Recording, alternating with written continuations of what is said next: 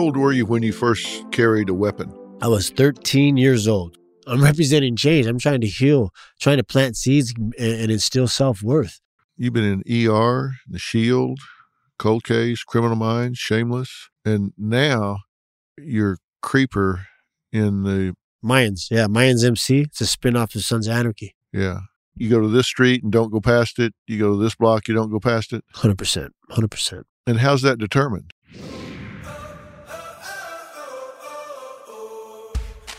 All right, well, let's fill in the blanks, and I have a really special guest today. He's been on my show many times and made a huge, huge difference with some really tough guests that I had, young guys that were headed down the wrong direction. I'm here with Joseph Raymond Lucero. He is an actor. He is a lot of different things, but he grew up on the mean streets. And when I say mean streets, I'm talking about he is a third-generation gang member whose parents, brothers, uncles were all in the life, struggled with heroin addiction. And Joseph was in trouble with the law at the ripe age of 9 years old, was in youth detention, spent 12 of his first 26 years in the California State Penitentiary. And his son was born while he was in state prison, and that was a life-changing event for him. And I've asked him to come here today because I really want him to talk about what's going on in the streets, talk about the gang life, talk about what you need to know as parents if you've got kids that are even thinking about or toying with this, and talk to you if you're young and considering, leaning, hanging with these kinds of people.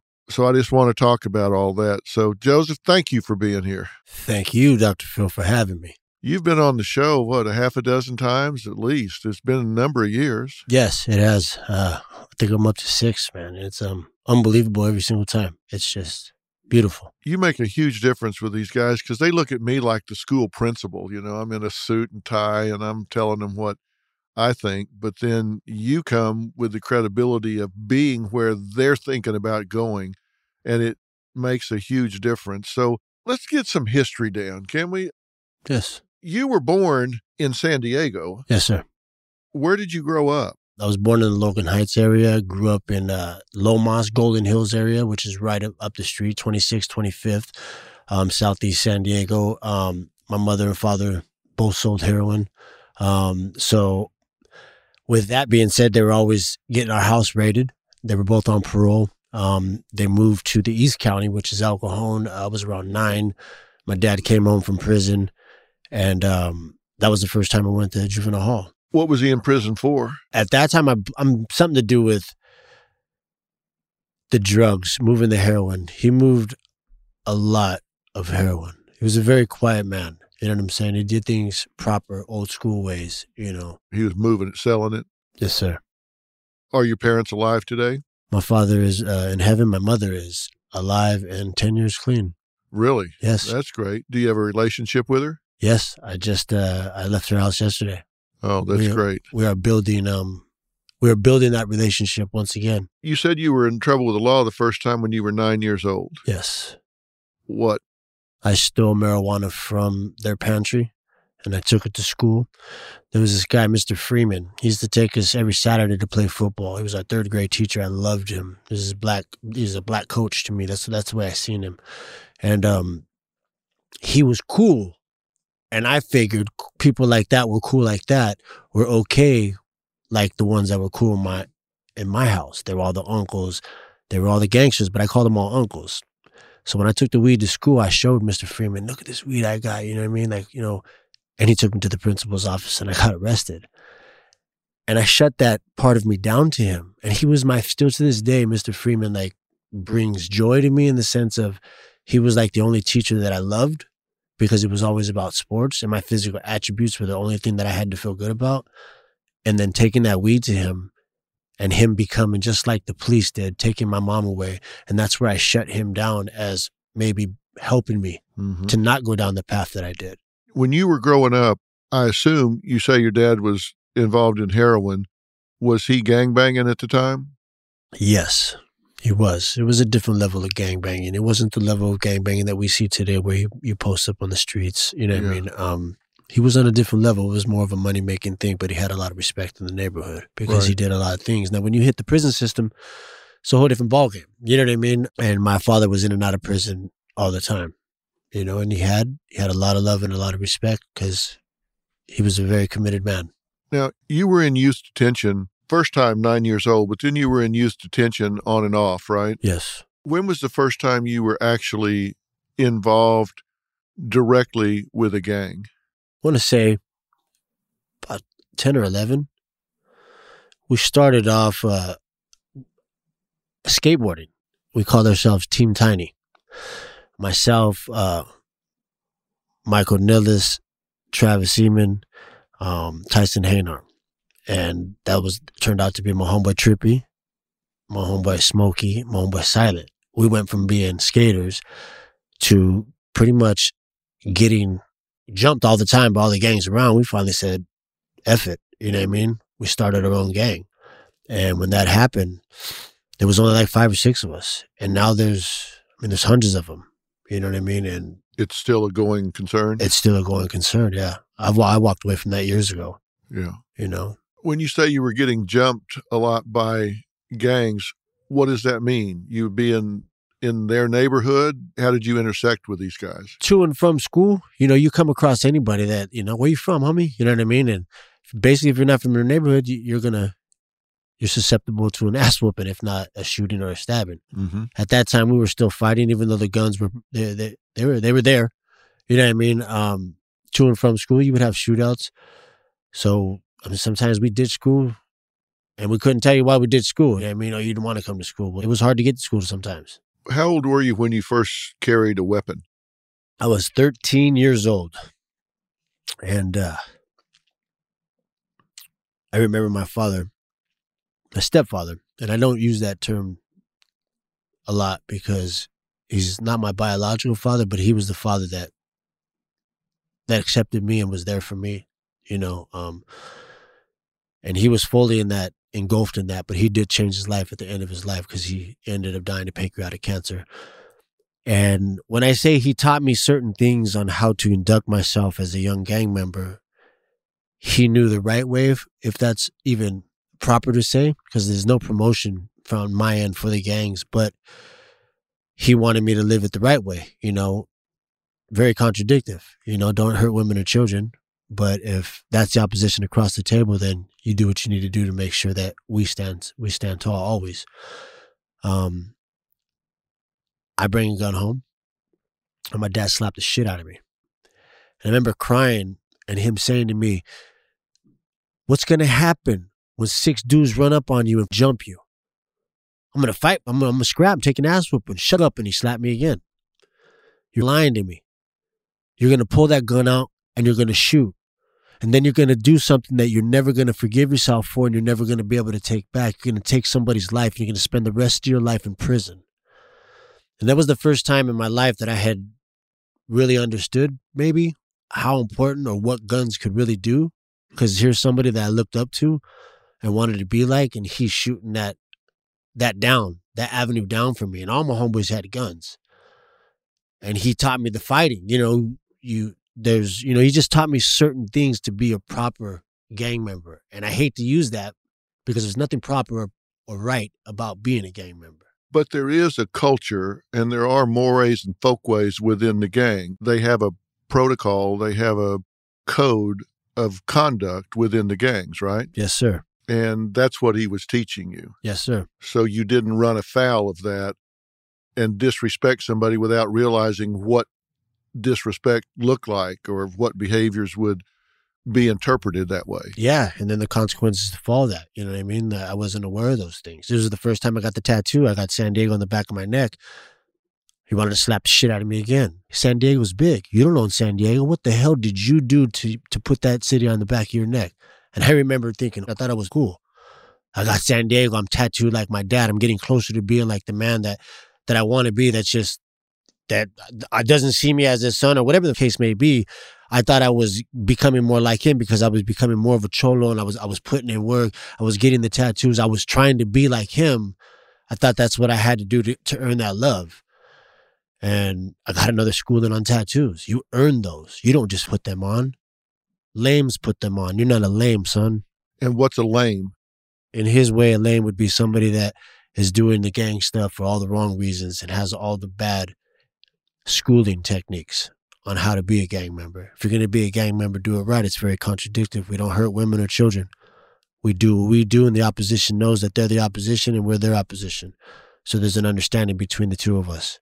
So 13 was the first time you carried a gun, and he didn't much like it. So did you put the gun down for a while and then start carrying again? Did you stay armed during your time when you were in the gangs? At different times I did, and at different times I didn't, because always in the back of my head, I knew I didn't want to kill anybody. I would picture scenarios were going to happen, and I would have these flashes, and I knew in my heart that I wasn't a killer. I knew in my heart that I never wanted to take anybody's life. And I started to carry a gun less and less.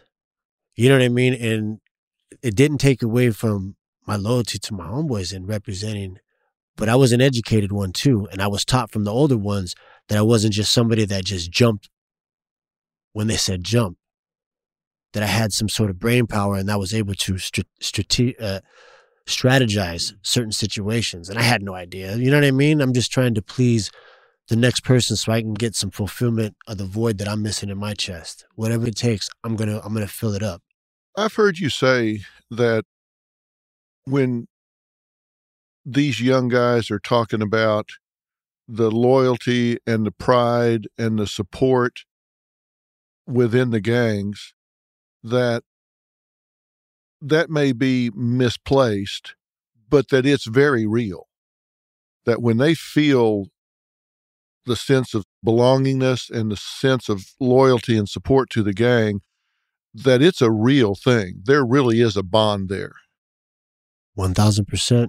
I can only speak from my experiences, Dr. Phil, and it was the hardest thing. It's one of the insecurities that still comes up today, that I feel that I betrayed them. Some of them were my best friends.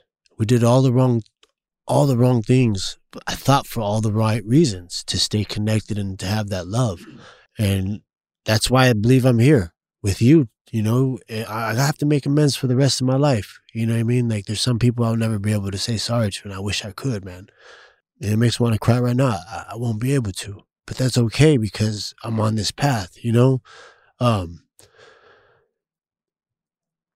love is real, because when you don't know love and you find acceptance, that's love.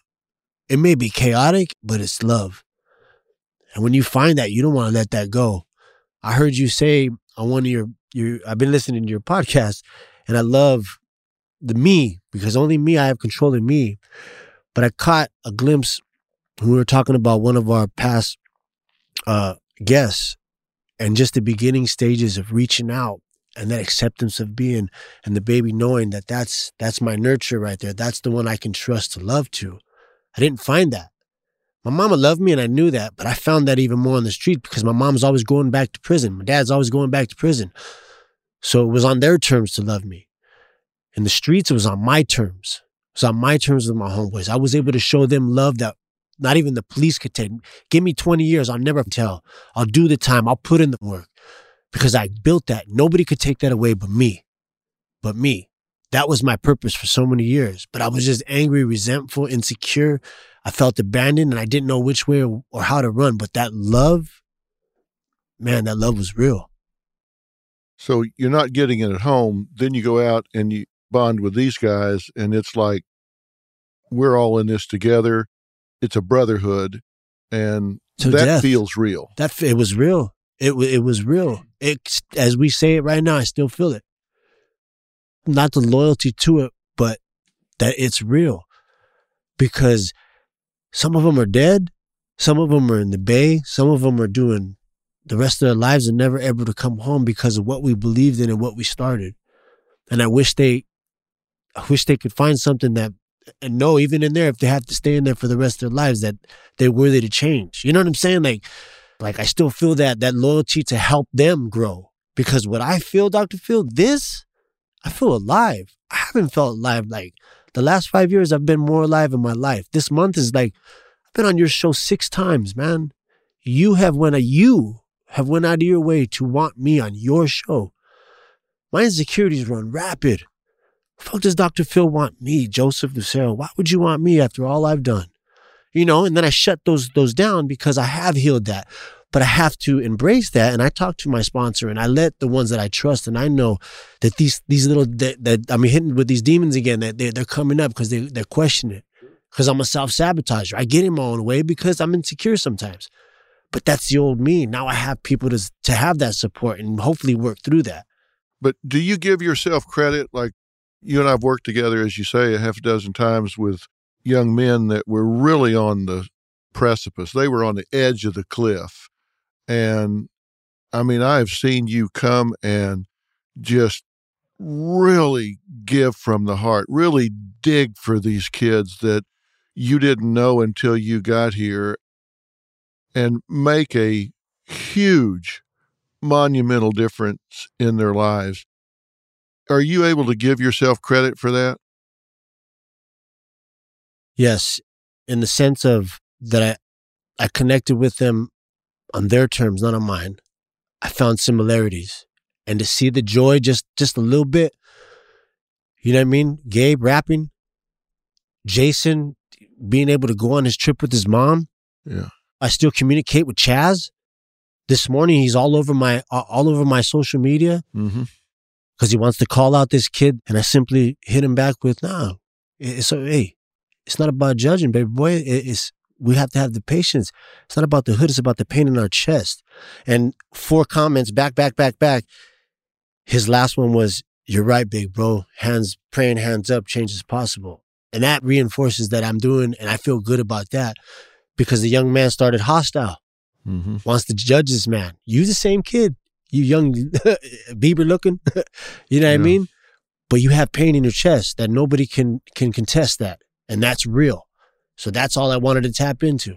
I just find the similarities that I had as a kid.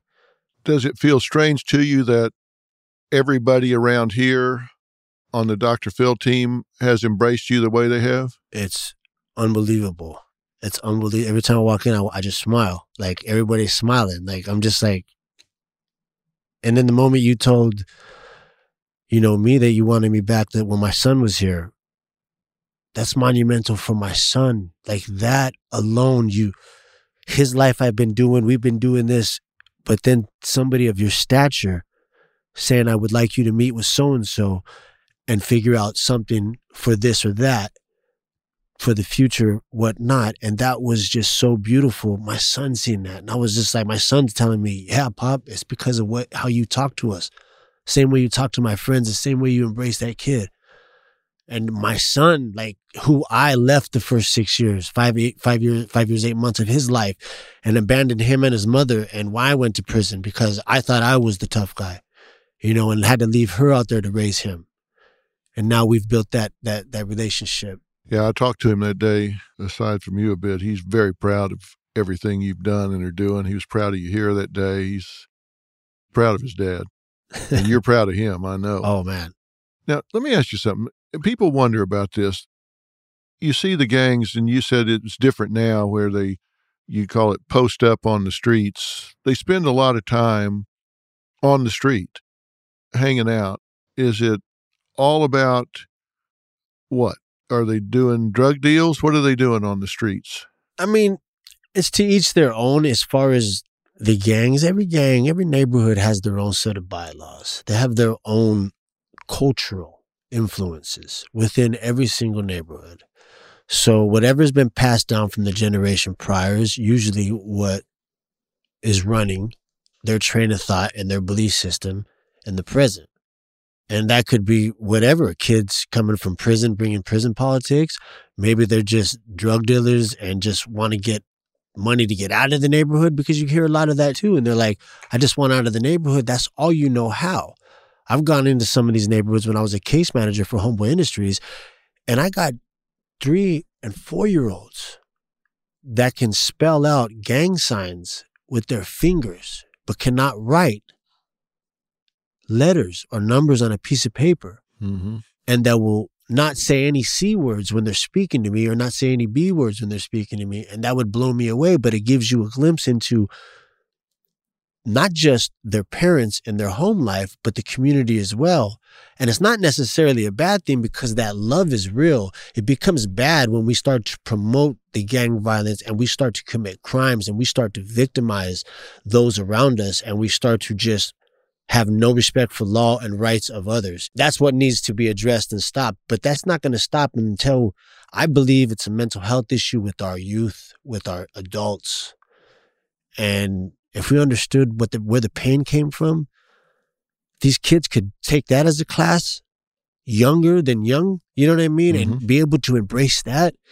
They would get fundamental skills, fundamental daily skills, moment by moment skills, which I think are more important than 2 + 2 right about now, because the way our youth is just running from us. You know what I mean? Like it's sad. Like it breaks my heart. I'm so blessed to be in my kid's life. My kids have both their parents. It breaks my heart, these other kids that my daughter befriends, and they don't have that. And you want to coddle them. You want to do more. It's like you just want to help because kids shouldn't hurt. Dr. Phil, right? They shouldn't. I've said this before, but I told my kids when they were growing up, Jay and Jordan, I told them, you guys have 2 jobs. 1 is get an education, and 2 is have a damn good time doing it.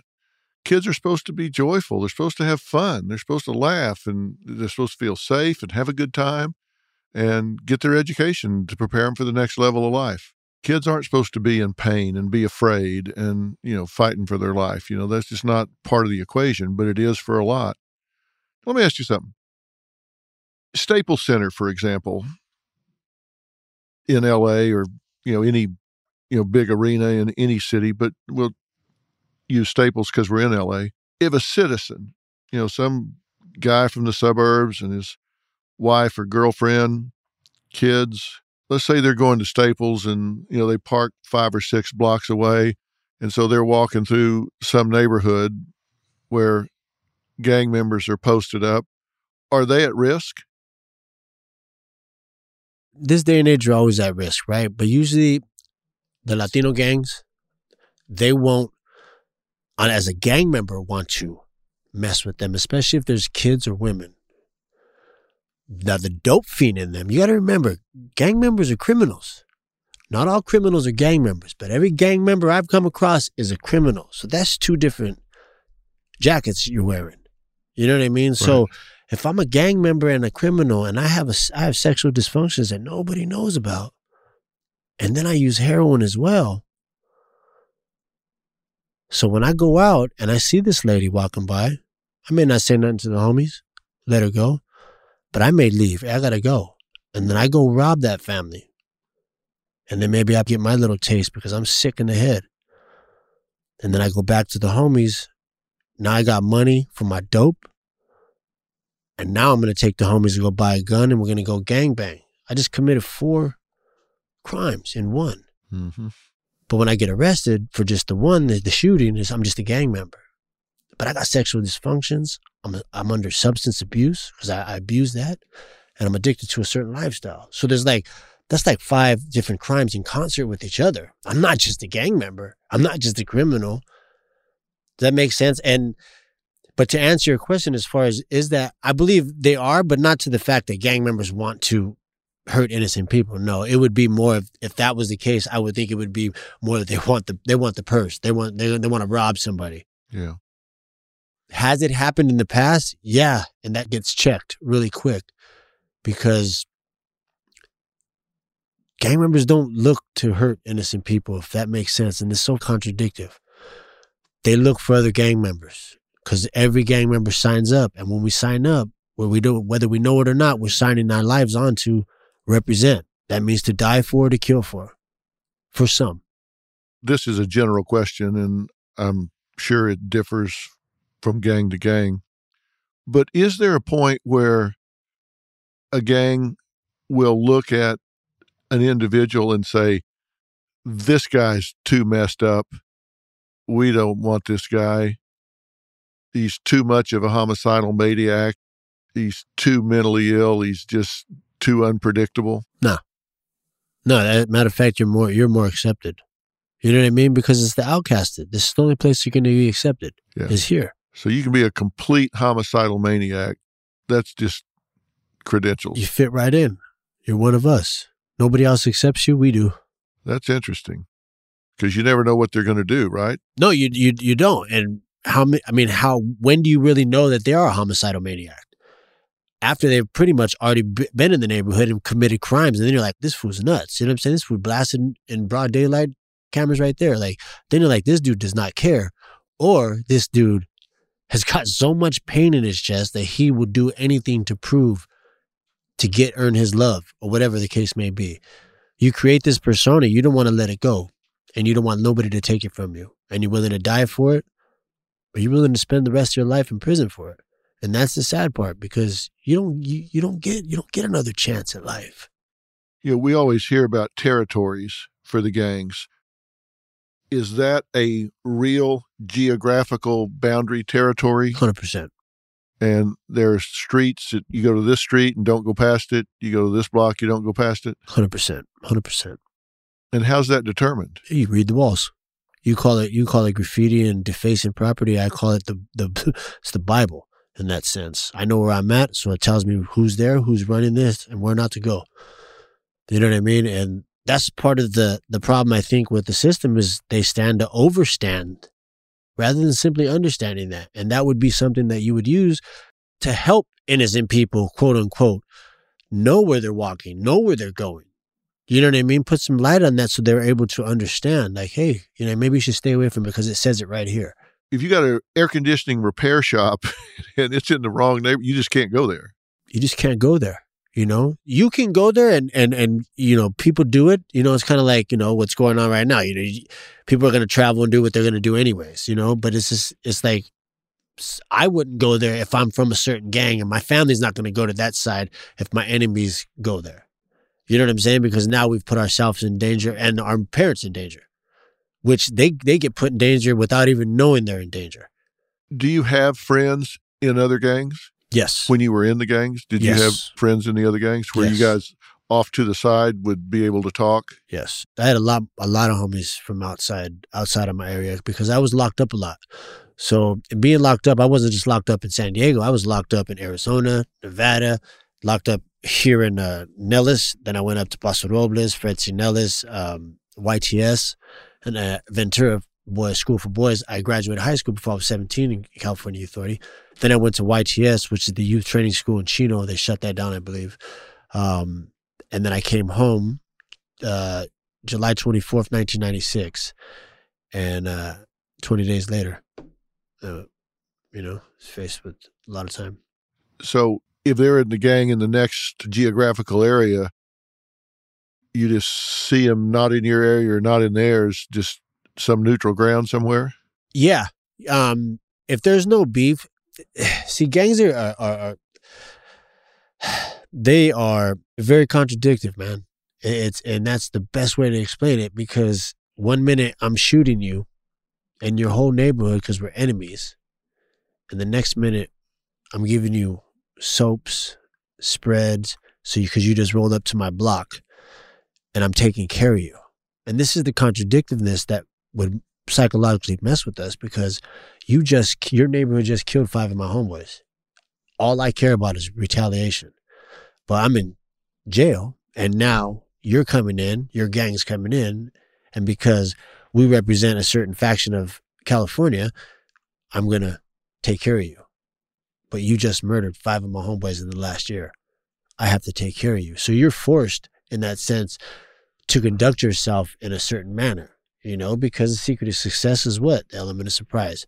You know what I mean? Like, these things are fed to us, and it's a form of brainwashing to where we believe it. We believe it 1,000%. There's no question in it. So you're saying gangs that are competitive on the outside might merge inside prison to coexist, yeah. So they can have strength in numbers inside. Racial, along racial lines. Right. So it's along racial lines. It's along racial lines, yeah. Whether you're racial or not, doesn't matter. You're going to run with your own. Bottom line. You in the minute you don't, you become the opposition. You know what I mean? Nobody wants to become the opposition because of death. But on top of that, you become the opposition. Then you lose everything you've built. Then you're right back to square one when you're that little kid with the void. You're just a big-ass kid with the void. Who do I become now?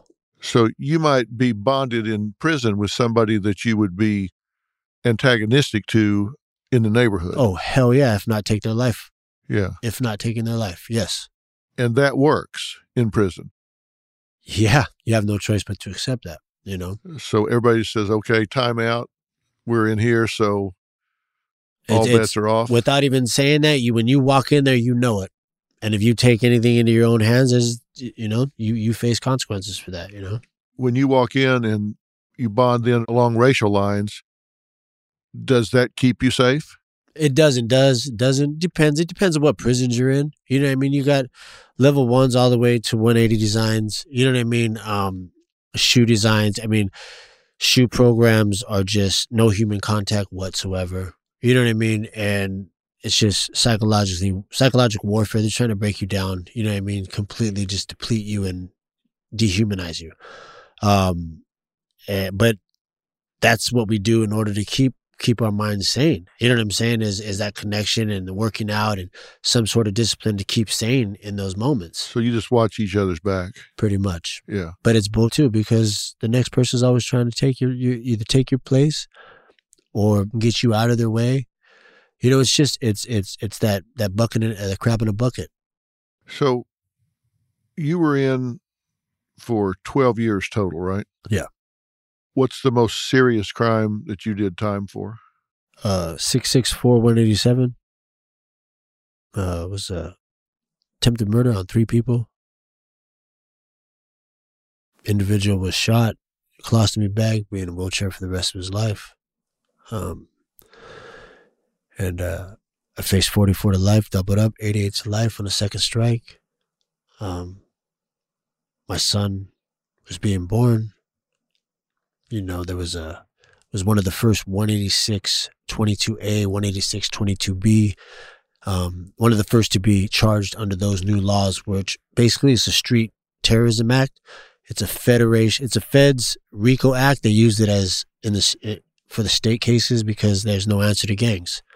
So let's just lock them all up, and that has saved the world, you know? So you were looking at 88 to life? Yeah. Second strike.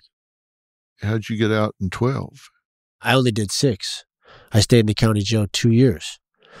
I fought it. I got a deal. 2 individuals told on themselves in my case, and we drug it out. And when I watched all this deception, they were willing to let all of us go down for it. I started to question what I was standing for, what I was representing. And the birth of my son would eat at me every single day. I would cry in the county jail when nobody could see me at night in my cell. And I was fighting this battle with God. Like, I wanted to walk away from the gangs, but I didn't know how to. I want to leave it. I want to be a dad. I don't want to do this to my son. I don't want it because next thing you know, he's going to be my cellie in 20 years. Those are the things that I thought. Those are the things that I felt. And that was the seed planted for myself to start to change. And then all of a sudden I said, you know what, I'm done. And when I said I was done, I became the opposition. So be it. I had a purpose in life, to be a father, my son. The first page of a book never tells the full story. And those news alerts and headlines, like the ones we get on our phones, don't even scratch the surface of what the story is really all about. Stories are like people, multi-layered and complex. It takes some digging to find the truth, but when we find it, it can change our world. We like to dig. The news on Merritt Street. Essential television. How many members are in the gang you actually started now? I don't know the numbers now. I keep in contact with a couple of them because they have changed their lives. I would say there's a couple hundred, definitely. Do they see you as a bad guy? Yeah, of course. I'm a traitor. I walked away. You know what I mean? That's okay. Because I would feel the same way about myself when you're representing that. Do you ever run across them? Yes. I was just in Costco yesterday in San Diego, and Droopy can look, somebody that I know. And it's funny you asked that, because he was like, man, I ain't seen you in 20-something years, blah, blah, blah, blah, blah. You know, he was saved, born-again Christian, which was awesome. You know, but right away, those little antennas, they don't never go away. They could be dormant for 20 years. I hear that name, and I'm just like, it's going to be problems, or it's somebody that has accepted me for who I am. If it's somebody that's still active and they saw you, would they be aggressive? They could be if they wanted to. If they wanted to, they could, of course, because they're representing the opposite of what I'm representing. I'm representing change. I'm trying to heal, trying to plant seeds and instill self-worth. I want people to find joy in life. And that's totally against what, we represented before. You know what I mean? We found love. Is it something you worry about? I'm aware of, I think it used to give me anxious, used to give me anxiety. But I owned up to it, because I was like, they wanted to kill me when I was gangbanging. What's the difference now? Now I'm just doing something right. Yeah. This is no question. There's no turning back on this. You know what I mean? When were you released? April 8th, 2003. Tell me about Father Greg Boyle. Man, unconditional love. One of the first I've known. I met him in the California Youth Authority in the early 90s. He had brown hair then. And I didn't understand. I remember I was in Fred C. Nellis. I was in Roosevelt, and the guys in Taft used to, because it was Taft lockup, he used to go and visit him. And then on Sundays, there would be like 50 Mexicans shaking this priest's hand, and I always wanted to know why. So I ended up going and meeting him. And he has just this thing about him that he welcomes you in with this just feeling that I hadn't felt. And I still remember this feeling, and it was just weird. And I was just like, oh, he's an LA priest. Like, I'm always been respectful of God. Long story short, I seen him again right after the bombings in 2001. I was in the SHU, and it had been like I just seen him, because right away he's like, hey, son. He does not remember names, but when he says, hey, son, how are you? It melts you. Somebody remembers you, like in this world of shit that you're going through, somebody of his stature, like, wants to know how you're doing with that big grin of love. And he offered me a job when I came home from prison, and I started working for him, and my life just started to blossom. He showed me that I had a voice, that I had a story that needed to be told, and started doing me keynote speeches for him. And that's when I realized the power behind the story of redemption, and why I should keep doing this no matter what, no matter how I feel or whatnot, that I need to keep doing this. Yeah, I don't know him well, but we've crossed paths, and he's got a bakery, right? Yeah, he's got the bakery, 130 West Bruno, LA, California, 90012. The Homegirl Cafe is there. They got a cafe in City Hall in LAX. They're doing good. They're doing great. Mental health has become huge. They are taking the front end of the mental health, because they deal with whoever else doesn't want them. Homeboy Industries wants you. All the gangsters, the cholos, the ones that want out, we want you. Can't get a job somewhere else, come to Homeboys. And we've learned that it's not just the job, that taking off your tattoos, and then let's get your child support and all your tickets taken care of. Let's get you an ID. Let's get your GED or your high school diploma. Let's get you a college, track if you want to get that. Let's get you into counseling, introduce you into mental health, and hopefully they embrace that and they're able to heal. They bring in from the father's point of view, from the mother's point of view. We have which my favorite group is Criminals and Gang Members Anonymous. And Criminals and Gang Members Anonymous is a 12-step program based on a lifestyle addiction. It's not just substance abuse, or it's a lifestyle addiction, which I think you would love, actually. Mm-hmm. But Homeboys is just one of a kind, and it's not going to be there forever, or at least Father Greg's not. That's sometimes the worry, Right, of course. So how did you get into acting?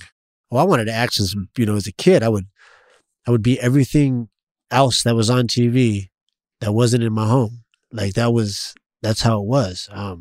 Even to becoming a gang member. I mean, I think about it, it was the role I ended up playing. And I played that like Joaquin Phoenix. You know what I mean? I embraced it to the 10th. But I got into it one day. Paramount came to Homeboy Industries. They were casting for Gridiron Gang. And they needed some real looking youth to play in Camp Kilpatrick up there in Malibu. And so Father Greg calls me over, Joseph, come here. Joey Ray, come here. And she's like, you're in charge of this. Okay. So I started getting all these guys in. So as I'm taking them right here in Santa Monica to this huge audition, because it was an opening cast, there's 500 people there. Well, I have 9 of the baddest from South Central. And I was like, I cannot leave these guys here. They're going to, all these guys are, fake bandanas and they're coming for the part. You know what I mean? And I got the real deal. So I ended up staying. It was like 5-hour wait. And it was the best thing I could ever did because Phil Janwa was the director and him and Jeff McGuire were there. And I was the last person. I'm in slingshot, shorts, and flip-flops because I was going to play handball at Venice.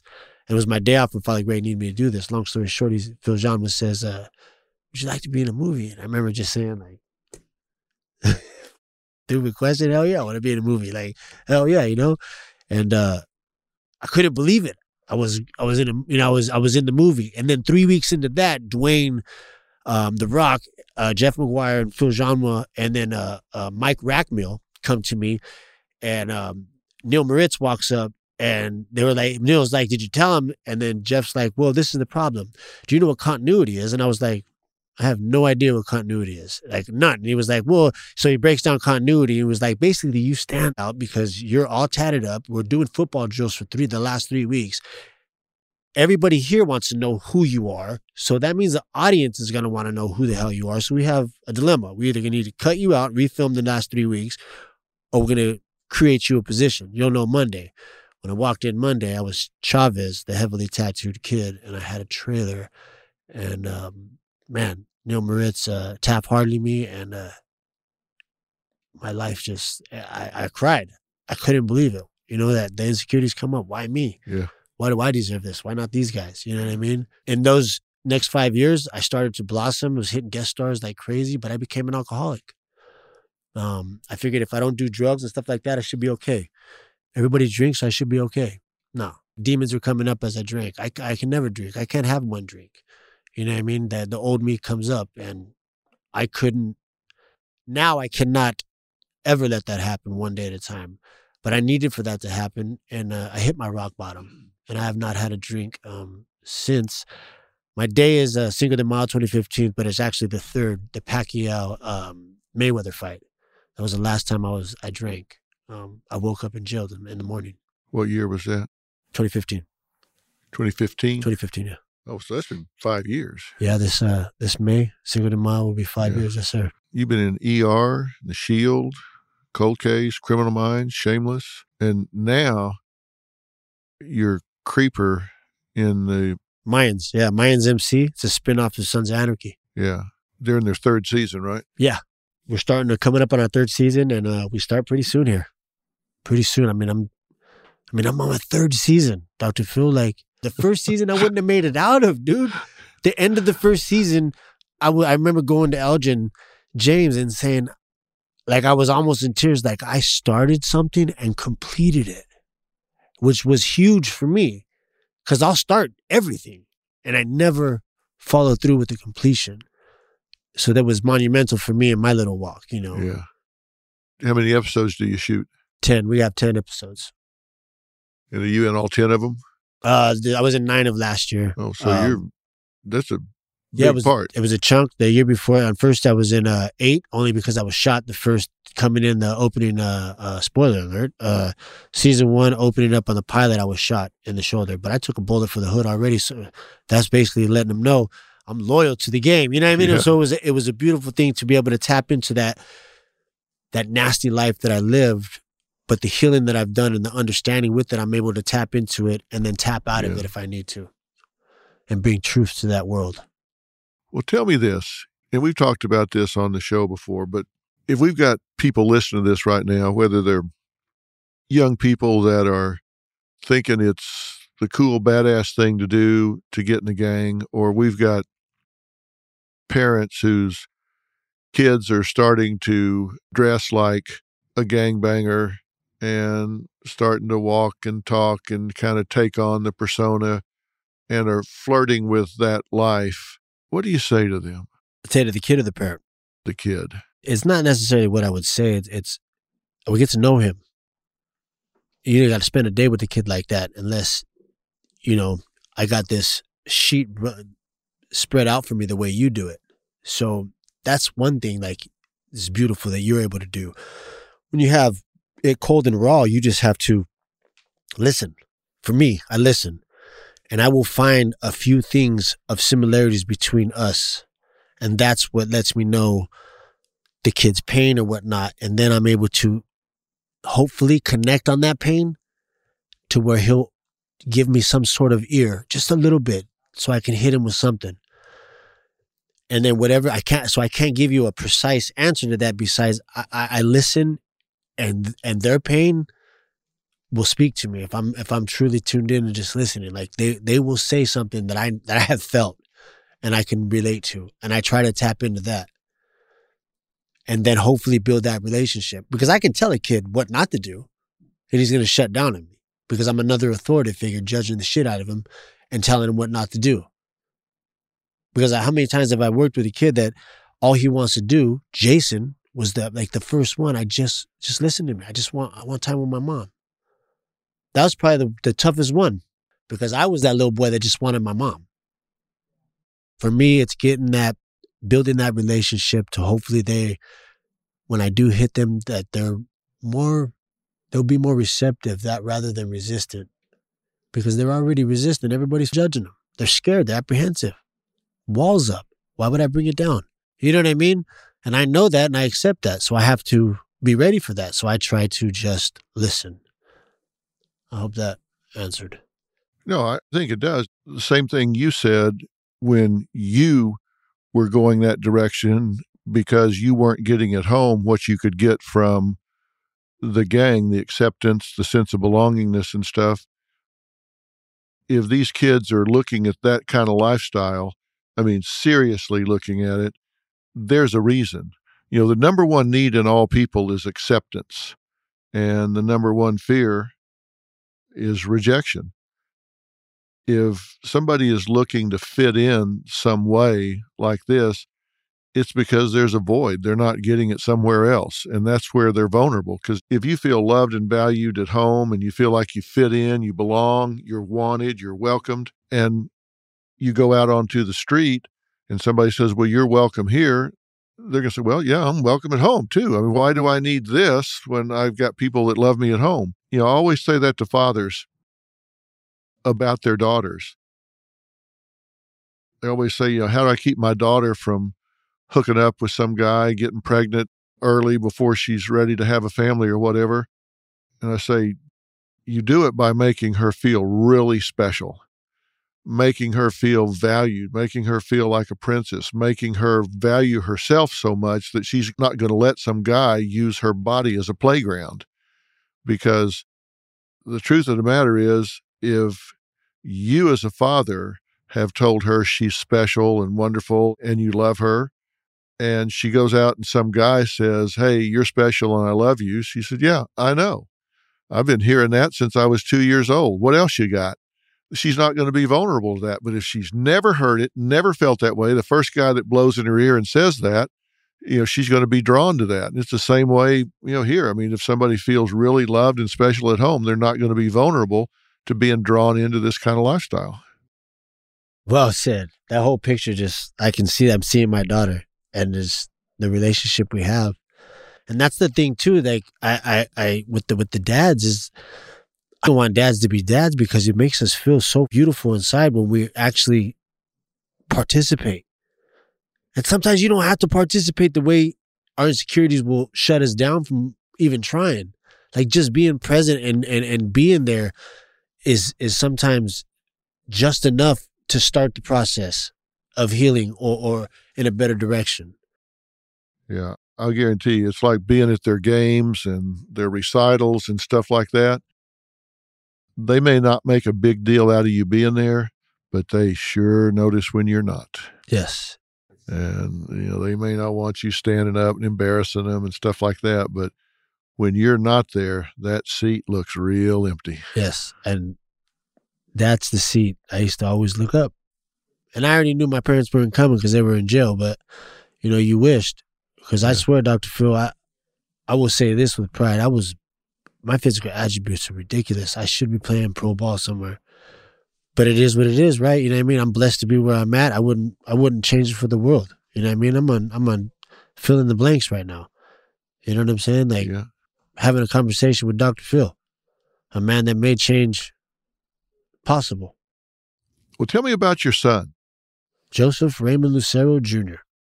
I met him, and he is an impressive young man. He's a good-looking young man. He's articulate. He's intelligent. He's got a presence about him. You've done a lot of right things with him. You and his mother have done a lot of right things with that guy. Yeah, his mama, I abandoned them the first 6 years of his life. His mama has never, not once, abandoned him. You know what I'm saying? Any of the kids, she has stood up to that bottom line.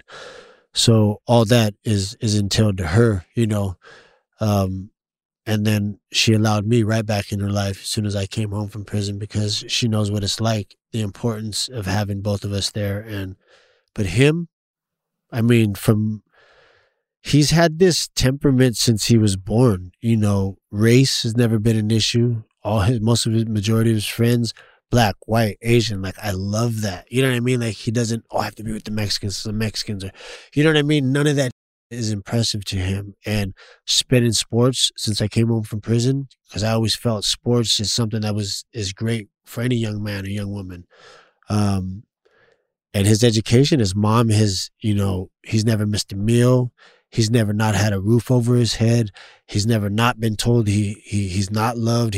Every single day of his life, since he's been born, his mother has been there, and since I've been home from prison, I've been there, and it's the importance of having parents, I believe, in knowing that nourishment and love, you know what I mean? And he has blossomed by knowing that in his chest and having that. He graduated high school. Now he's graduated college. And even through college, he worked full time. Foot Locker, then Verizon. Now Verizon, he's 21. They want to make him the district manager. Yeah. The youngest one. But he sees other things in his future, but that demeanor and that poise that he has, but it's his humility and love for people that just blows me away. That he cares. And that you can't teach. You either have that or you don't. And he's got that, and I love that. Because he takes other people and their feelings into consideration before he makes his own decisions. And I don't know too many 21-year-olds that can do that. Yeah, no, he's impressive in that regard. How proud are you that he's done what he's done, gone to college, all of that? Oh, That's man. got to be something special for you. It's unbelievable, man. You can't put it into words. You can just let it flow down your eyes, down your cheeks. So tell me about this daddy-daughter dance right here. That's my baby Brooklyn Love Lucero. What did I do? I flew in and went straight to San Diego. Got there in time for her, and she's like me. She's my everything. All my kids are my everything, but they all have their own personal, unique, just specialness about them, and it's, man, all my babies melt me.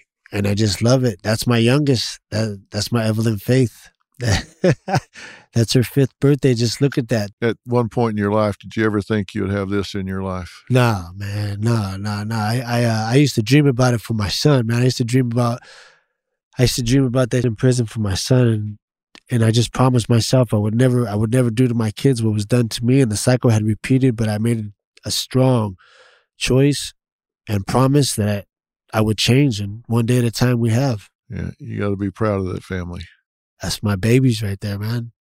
We're looking at pictures if you're listening, and we'll put these on the website so you can see, because it's a beautiful, beautiful family. Those are my babies.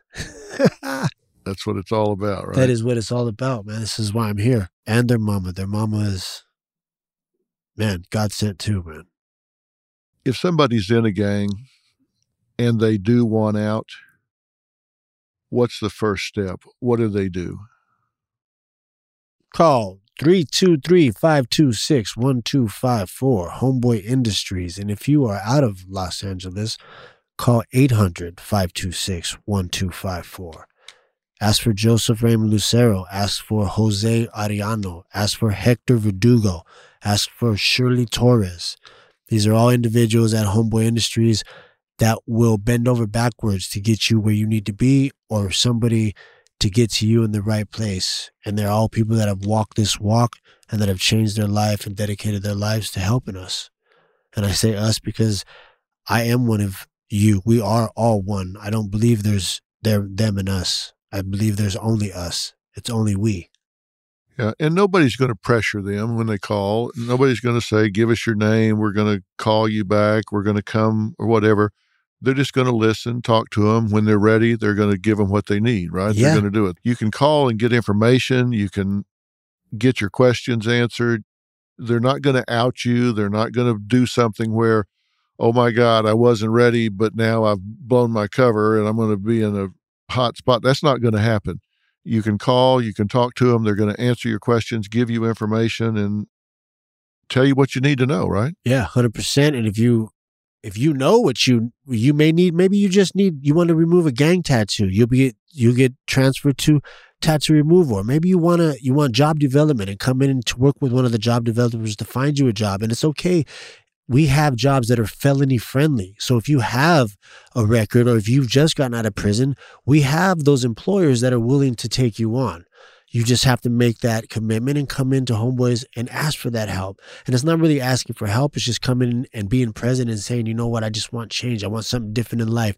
And somebody hears that, they're going to know what to do. They're going to talk to you.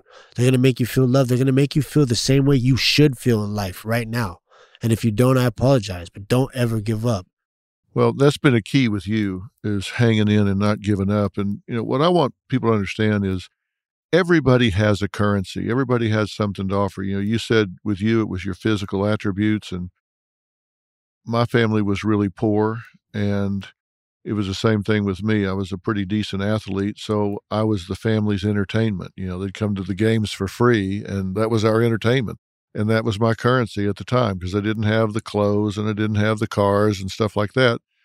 But my currency, my claim to fame, was my athletic skills and abilities. And so if you're in a gang and you think you don't have currency, Homeboy Industries are going to help you find a way to fit. I mean, I know they do. They find out what you're good at. They help you discover it. They may help you get your GED or whatever, but they will help you find out you have something more to offer than gangbanging. Big time. Big time. I mean, just look, if you sold dope and I put you inside the bakery, you can weigh the flour. Think about that. You've been weighing dope for how long? Yeah. You already have job skills. Your lived experience transfers into the job. And as it transfers into the job, you're able to heal too if you can get into seeing a counselor, seeing a therapist, maybe some of the self-help groups. So you will be able to better handle society and just heal ourselves. You know what I mean? Like a tagger. If you're blowing up these walls and just what society calls defacing property, I call it, if it ain't your property, don't paint on it. You know what I'm saying? Like, you don't own the shit. But with that being said, you have a skill. You're able to learn that, whether it be computer graphics, making signs, whatnot. There is a place for you in this world. I just left I was in New York filming FBI, which comes out the 31st of this month. It's a new show on CBS. And while I was in Brooklyn, I was tripping on how they were doing, every other block has these two guys on the scissor lifts doing murals. And they do the murals every other week on all these buildings. These are old, and I was talking to these guys, these are old, legitimate, respected taggers. Really? And now they are getting paid thousands to do full walls. And it's beautiful. And that is the lived experience that you will find once you come to a place like Homeboy Industries and you find who you really are and what you deserve and the joys that are waiting for you in life, man. We all own that and we all deserve it. So there's a way out, and there's something you can do. There's value there. We're going to keep trying to keep these kids from taking that wrong turn, and I want you to keep helping us because you're making a big difference in these kids' lives. I thank you, Dr. Phil. I'm here for you, boss man. I appreciate you just believing in me. You've always answered the call, and they're going to keep coming. Joseph, thanks for sitting down with me. Thank you, sir. Thank you for having me.